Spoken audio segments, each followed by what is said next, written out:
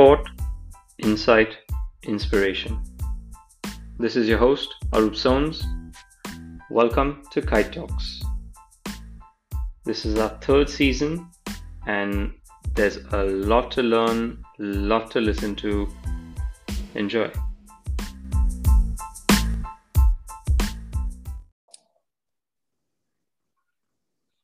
All right, we are live. Welcome to Kite Talks.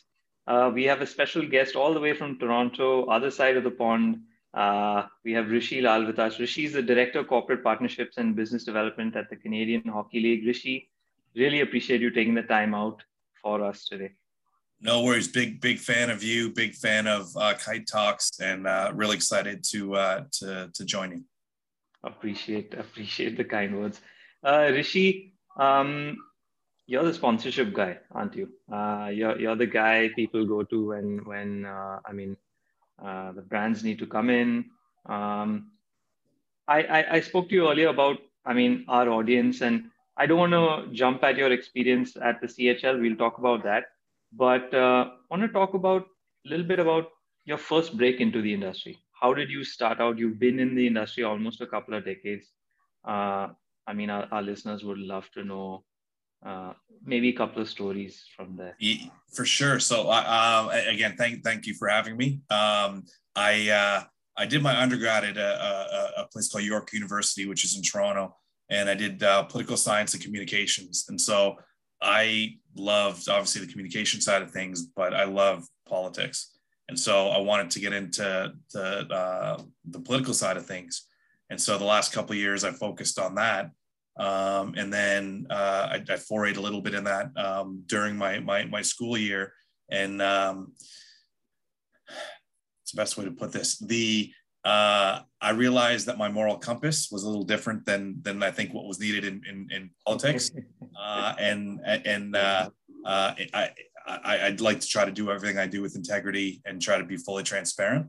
And politics does not allow for that at all times. The ability to affect change is there, but in order to get there, it's a bit of a dotted zigzaggy line to get there, where I feel like by the time your ability to affect change happens, not that you're morally bankrupt, but you've changed. And so I think maybe that's just me, because there are some wonderful leaders, Gandhi, Martin Luther King, a lot of people who do wonderful things and are uncompromising men and women, but I just realized that was not a path that I could undertake. And so I looked at what I really wanted to do and what I really got excited about, and would make me run to work and then run home to see my family. And it was sports, and I'm so passionate about sports, and so I need to figure out a way to break in. And so I tried to marry my passion for communications and writing with sports. And so after my time at York, I did a postgraduate program at Humber College here, and learned to write a little bit, and then wanted to get in the broadcasting side. And so I was fortunate enough. That was a postgraduate degree in journalism, right? In journalism, correct. Yeah. Okay. Wow. And so after journalism, I was a 2-year program. And the first year I applied, there's a TV network here called TSN, at the time was the premier sports network. And I applied for the internship my first year, didn't get in, but told, hey, we only accept 5 kids a year. You're at the top of the list. Applied during your last year. We'll get you into an internship. There's a small stipend associated with it. And you work for them for 6 months, which potentially could turn into a full-time job. And so I took their advice and applied, and the second time got in. And from there, that kind of started my first foray into the sports journalism world. And I remember going into that newsroom, 100 TVs in the newsroom, all these famous on-air celebrities that you see on TV you grew up with. So I was a wide-eyed kid who looked around and was just like, man, okay, I've made it. I've seen this show, and I've seen this networks growing up. What else could I ask for? It was a great learning experience. It's a great human experiment because there are 20, 30 people in that newsroom watching sports, commenting on sports, writing about sports, and each person has their own passion and ambitions. It was kind of a trial by fire there, but it was an experience I would not trade for anything. You were at TSN for more than 5 years. Yeah, just about 5 years. And so during each time, and again, I think if for some of your younger listeners there, just a key takeaway would be just don't give up. If you really want to do something, I realized that, look, after my political experience or lack thereof, I realized that I didn't have a secondary plan to fall back on. And while all your self-help books and your parents and everybody will tell you you need something to fall back on, I actually don't agree with that. I think if you have something to fall back on, you're not going to dive headlong in to what you're really passionate about. And if you look at all of successful, ambitious people who've accomplished great things, they don't have a secondary plan because their first, second, and third plan is their first plan. And so there's no safety. So you just got to dive headlong into it and put all your effort, everything you have into what you're passionate about. And you won't fail. You can't fail because there's no other plan. So you're going to scratch, claw, and do everything you can to succeed. And so that's kind of what I learned during school and during the first 5 years of my career. But yeah, I was there 5 years, and about 3 years in, I realized, man, this is it was fun. It was exciting, but I needed a new challenge, and I needed something. I was good at what I was doing, but I wasn't great. And so where my real strengths lie is in relationships, building relationships, and putting creative ideas together and marrying the two. And I realized that at a fairly young age. And when you're in a newsroom, huddled, writing scripts for anchors, it was fun. Great peer group and great friends that I still cherish and have to this day.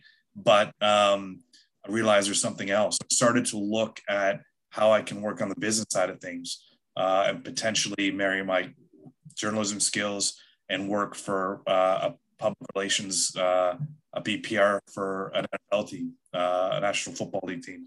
That's kind of what I wanted to do. So from year 3 to year 5, I just did a ton of research and figured out what do I need to do to break into that side of the business. Because look, there are so many talented people out there that want to work in sports because it's a fun, exciting, highly visible place. So I need to differentiate myself. And so I remember sitting in my basement, opening up our national newspaper here, the Toronto Star, front page story about a Canadian who works for the New York Giants, a guy named Kevin Abrams, and about his success and his stories.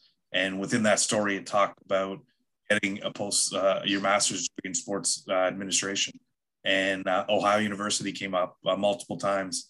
And that article said, look, if you want to break into the sports industry and you want to really be successful and have a great network at your disposal, you go to Ohio University. And so I looked at it. And from that point forward, again, I talked about not having a secondary plan. I only applied to Ohio University. I did all my research. Wow. School for me. And all the research I've done was the best school. And it's to this day, pretty much every year it's voted the world's, not just North America, the world's best sports management program. It's I think if it's not the number one school, it's number 2, and it's been that way for 15, 20 years. And so I packed my girlfriend, who's now my wife at the time, into our Toyota Corolla. We drove the 8 hours from Toronto and went in and met our executive director, Jim Kaler, and met with 3 Canadians actually who were in the program that put me through the ringer. And this was even before I even got accepted in. I didn't even apply at this point. I just wanted to go down and confirm everything that I've read. So the tour, and it's cool because they're recruiting you in while you're evaluating them, because they only accept 20, 25 kids each year in, and there's a significant applicant pool. And so I went in and they showed me around, and I just fell in love with the place. It's a small little oasis in southern Ohio, which I fell in love with, and so did my wife. And so we came back, and again, it's a tough place to get in, but again, persistence. I went in and I did. I had a lot of experience at TSN, but that was it.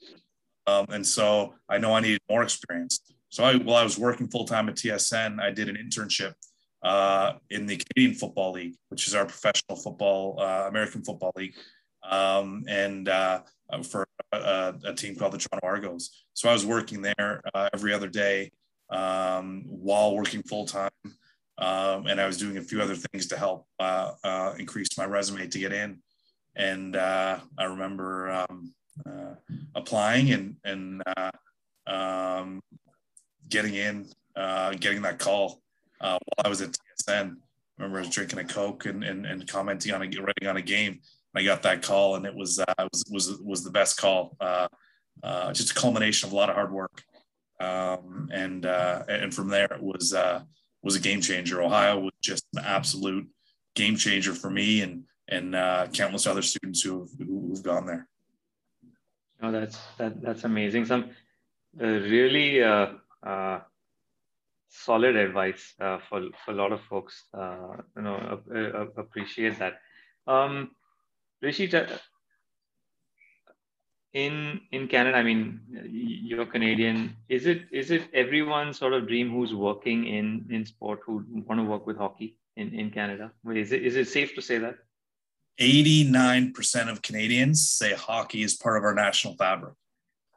I mean, last time you can get 5 people to agree on what color the sky is, but 89% of Canadians think hockey is part of the national fabric. So I think the answer to your question would be yes. Everybody, at least growing up here, it's ingrained. I mean, Canada is such a diverse country. We have so many new immigrants coming in, and it's Toronto is our largest city. I think 2035, visible minorities are going to surpass non-visible minorities. It's one of the most diverse, beautiful cities in the world.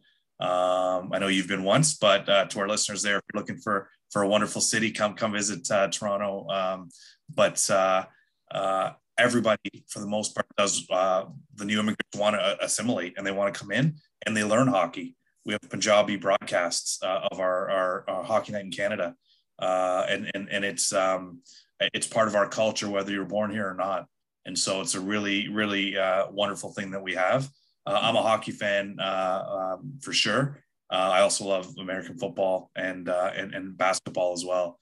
But yeah, hockey is as ingrained in this culture as anything that we have here.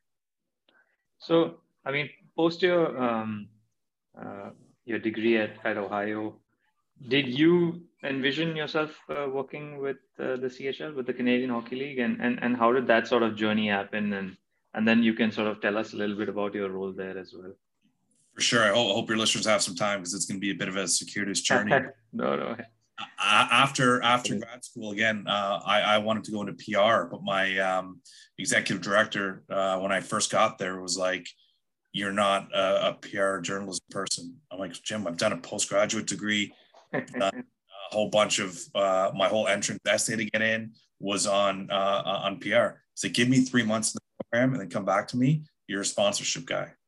And he could see that. And now looking at it, it was right in front of my nose, but I didn't have the experience to know what sponsorship was, really. I had an idea because we did a lot of sponsorship at TSN, but I had no idea. And so 3 months in, I come slinking into the chair. I'm like, "Jim, you were right.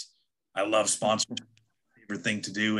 And from that point on, I just immersed myself in it, and I can't see myself doing anything else. It's just a great path.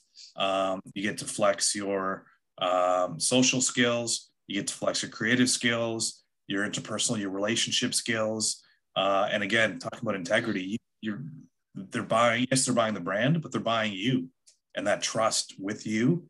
Because when I go in, I mean, I work for them. When we're putting partnerships together, my job is to, yes, I work for the league. My job is to work for you and be your biggest advocate tell you when you're doing things great and tell you when you're doing things wrong. And then they can tell us when our partners are great at telling us when they think we're not doing things great. And so that relationship and that dialogue to me is so important. And that's what I love about it. A lot of times, I mean, going on meetings and lunch meetings, I mean, I'm surprised to get paid to do that because that's so much fun. I aspect of it. It's amazing. And then on top of that, I get to put together creative programs that help reach their business objectives. I mean, that help hit upon their KPIs, and seeing the programs you put together with your partners under the big lights. I mean, what's better than that? But so I fell in love with sponsorship, and I worked at the University of Virginia, which is in Charlottesville, for a year, selling sponsorship there. And then we came back. I always wanted to get into sponsorship sales after school, but I realized I wasn't there quite yet, and I knew I wanted to sell in those big deals. I needed some strategic backing, and I needed some infrastructure of my own to make decisions and to speak the language of the C-suite. And so I took a bit of a step back and worked on the agency side. Had a few sales opportunities with some big organizations, but and again, for your listeners who are stuck or figuring out what to do, what's helped me, and my suggestion would be to take a long-term view of your career.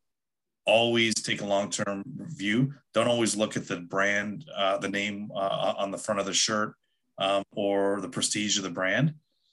Look at what skills you need to succeed.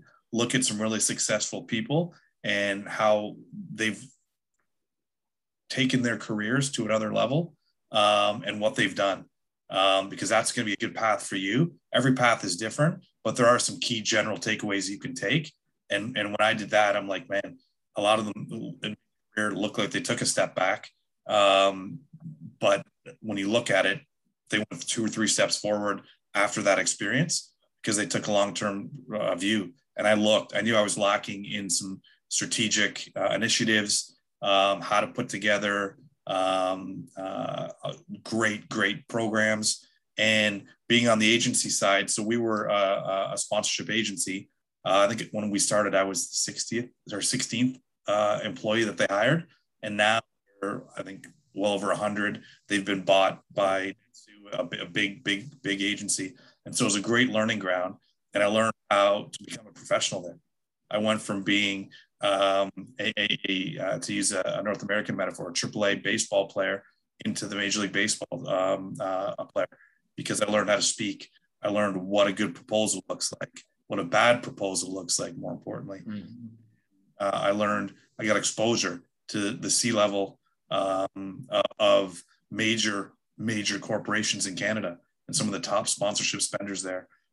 It was such a mismatch for my personality because I was challenged every single day because I was a sponsorship guy and a relationship guy.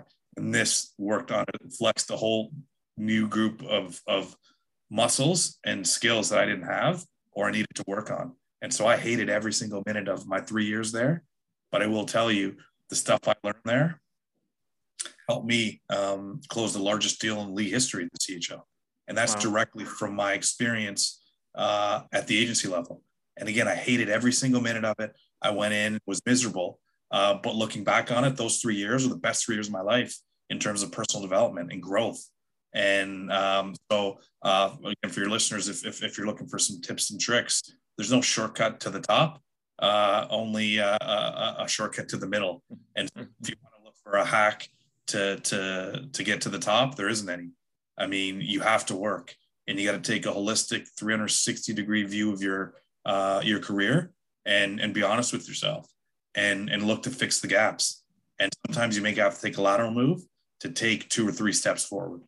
And you can jump from a manager to a senior director or even a VP if you're ready. I mean, you can do that, but you got to make sure you have the skill set to do that. Titles are empty if you're not able to fulfill what the role's looking for. But if you can, there are a few people who can make that jump because they've learned and they have that skill set to make it work. No, that's I mean, there's just more and more takeaways, which is really awesome. Please keep them coming. Awesome. Rishi, the the whole digital evolution. I mean, how now? I mean, sponsorship is broken up into so many different fragments, right? Initially, I mean, it was quite easy. Okay, you have broadcast, there's broadcast coverage, but now there's engagement, there's online, the fans are talking during the games. And so it's changed, right, over the years. And obviously, you being at the forefront need to be up to speed.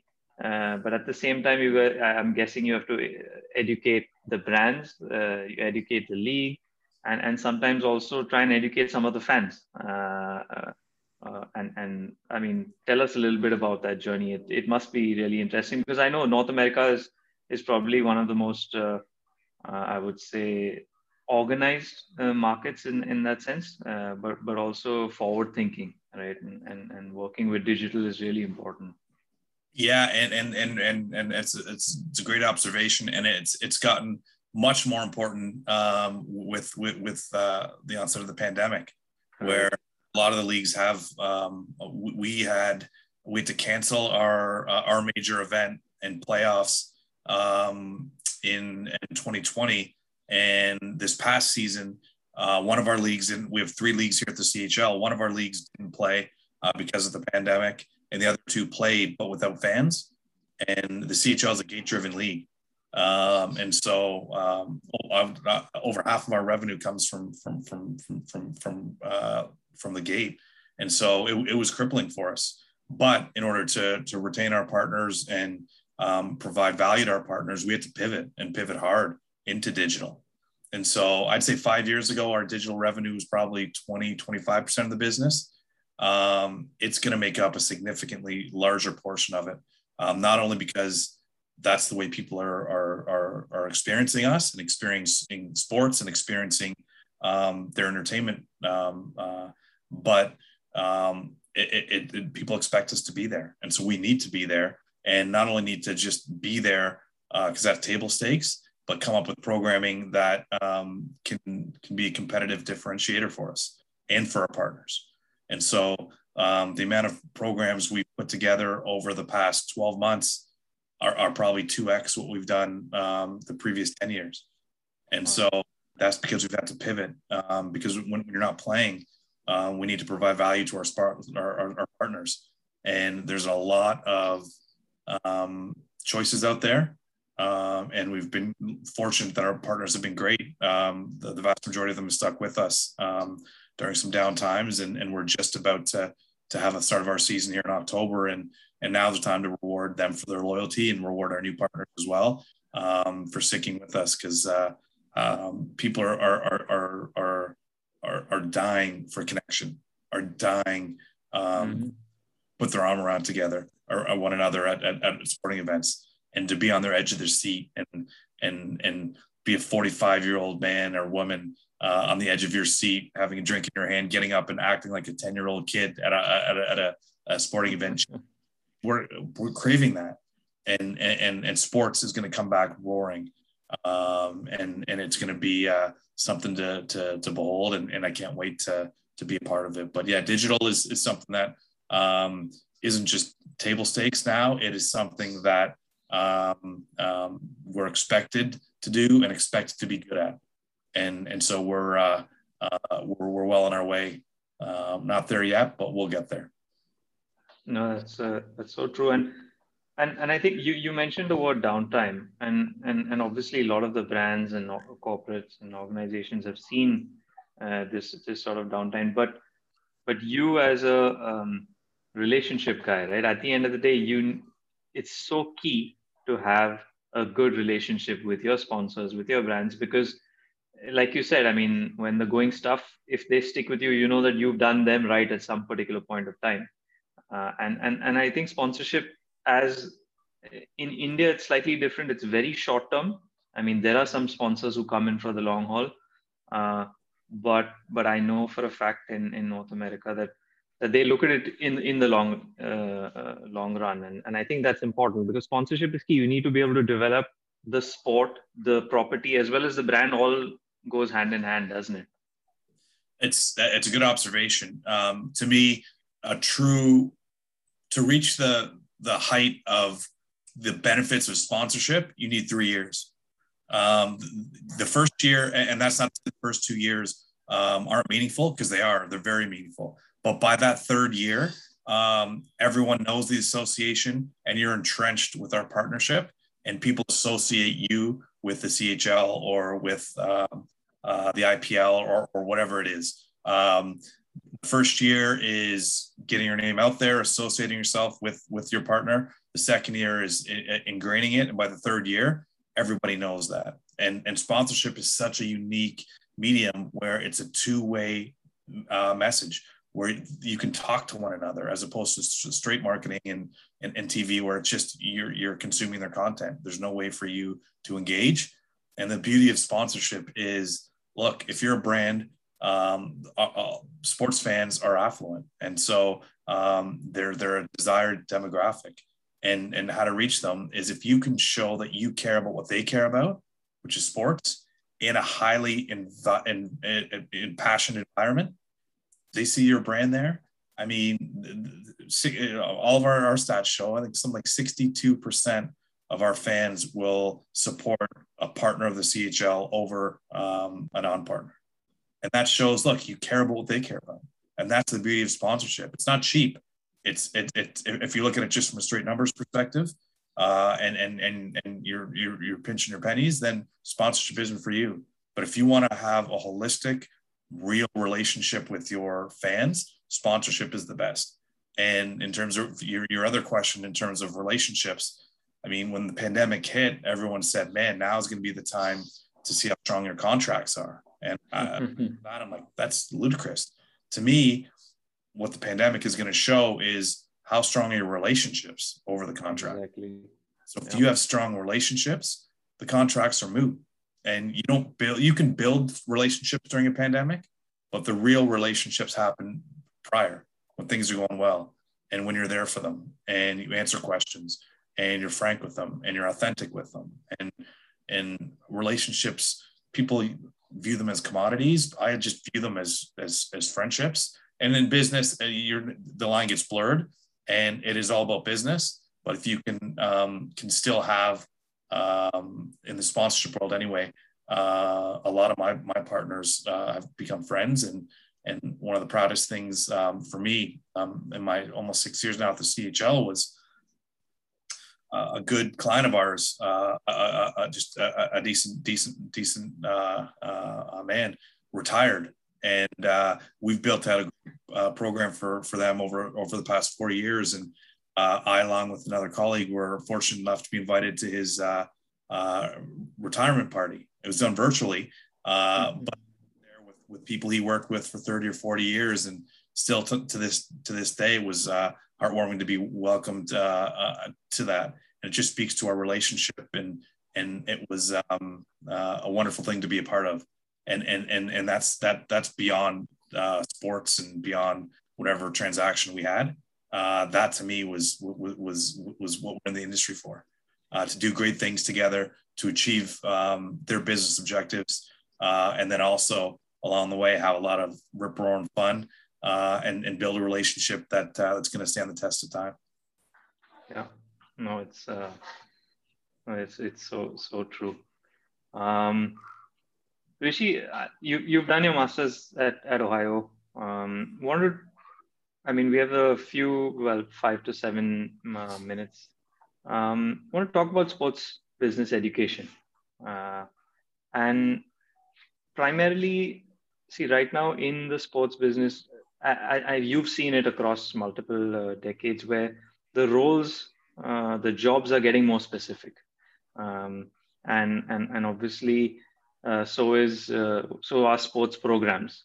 But what's your take on sport? I know it's done good for you in terms of changing a perspective and getting you on the right track. But any particular thoughts on sports business and how you see it evolving in the region that you're in?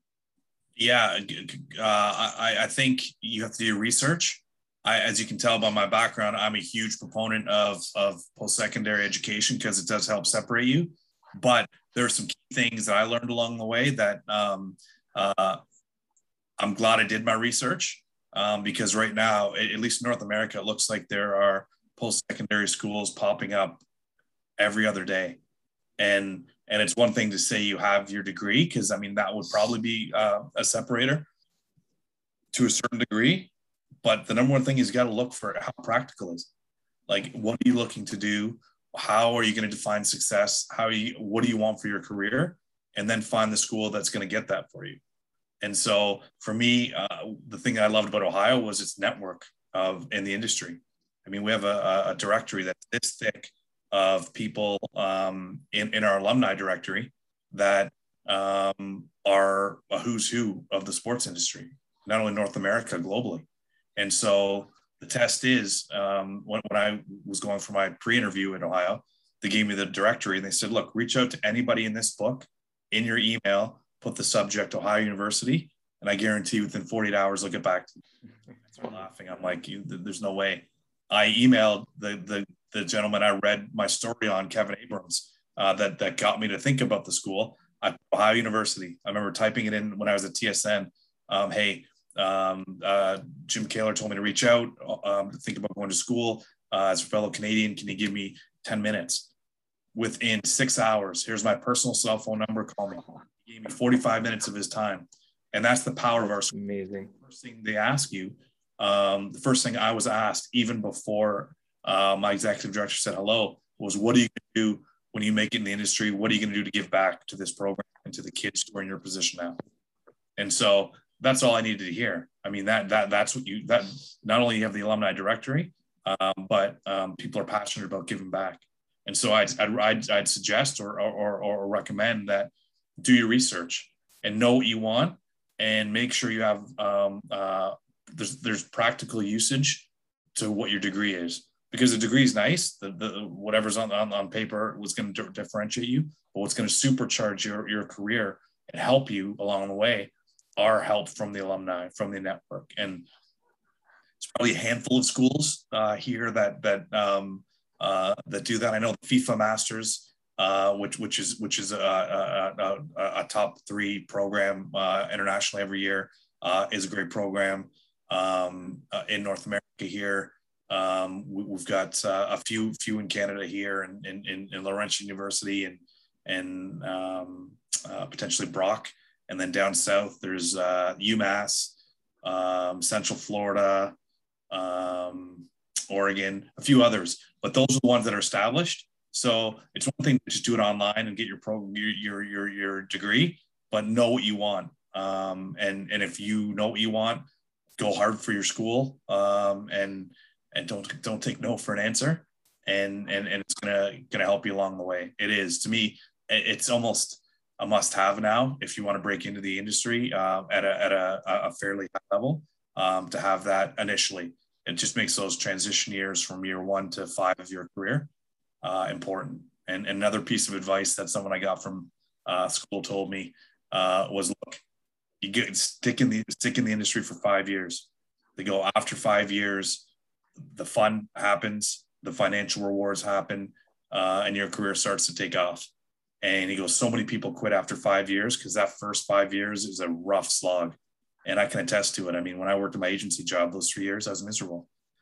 But literally almost to the day when 5 years came, I pivoted to the CHL, and the joy factor went up. The financial rewards came in literally after 5 years. So if you can tough it out for those first 5 years, it's like having a baby. Those first 12 months but the rewards are a lifetime of joy and fun. But those first 12 months are atrocious. But you can get through those, the rewards come. And in the sports industry, if you can get through 5 years, that's when the rewards come. So all you young students out there, after 5 years, you stick it out, that's when the fun's going to happen. Awesome. No, that's superb advice.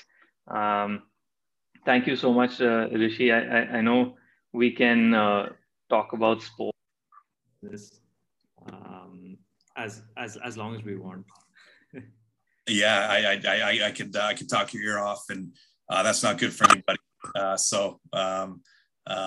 Now's a good time to probably end it, or where we can talk until dinner time. No. I was just going to say no. Thank you so much. Maybe a last question for our audience. I noticed you are also a mentor, right? And I think that you're part of a mentorship program. Just maybe a little thoughts on how mentorship is important. I mean, as a young professional, or even for people who are sort of in the middle of their career.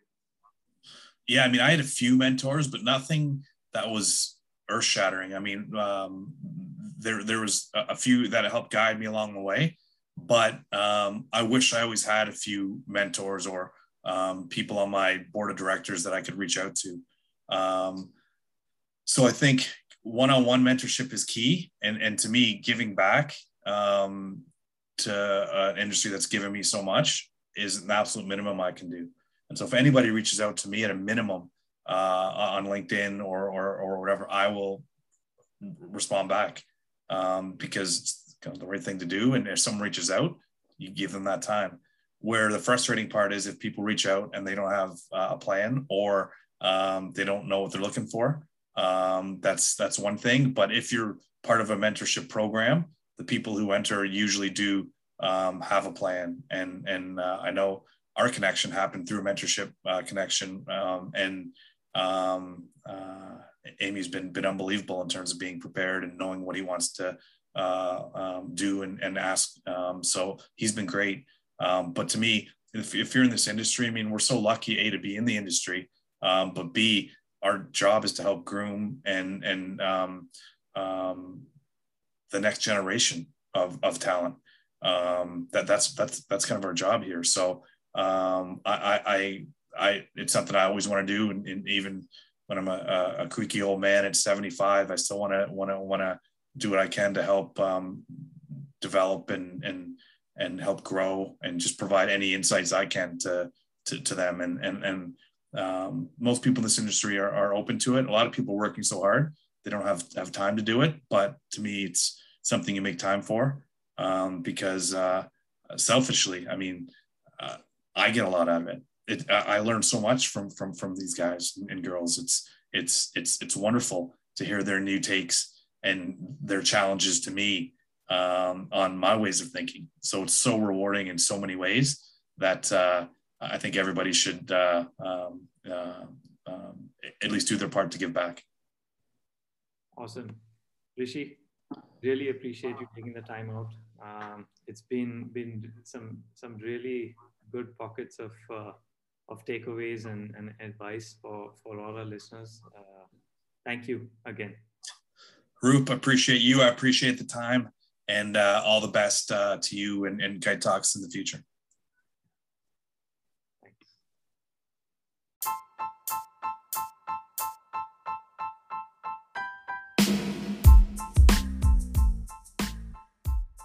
Thank you for joining us. You can check out more resources and insights on our website, kitetalks.com. And of course, if you want to learn more about sports business, leadership, much more, check out sportscourses.com. Again, thank you and enjoy.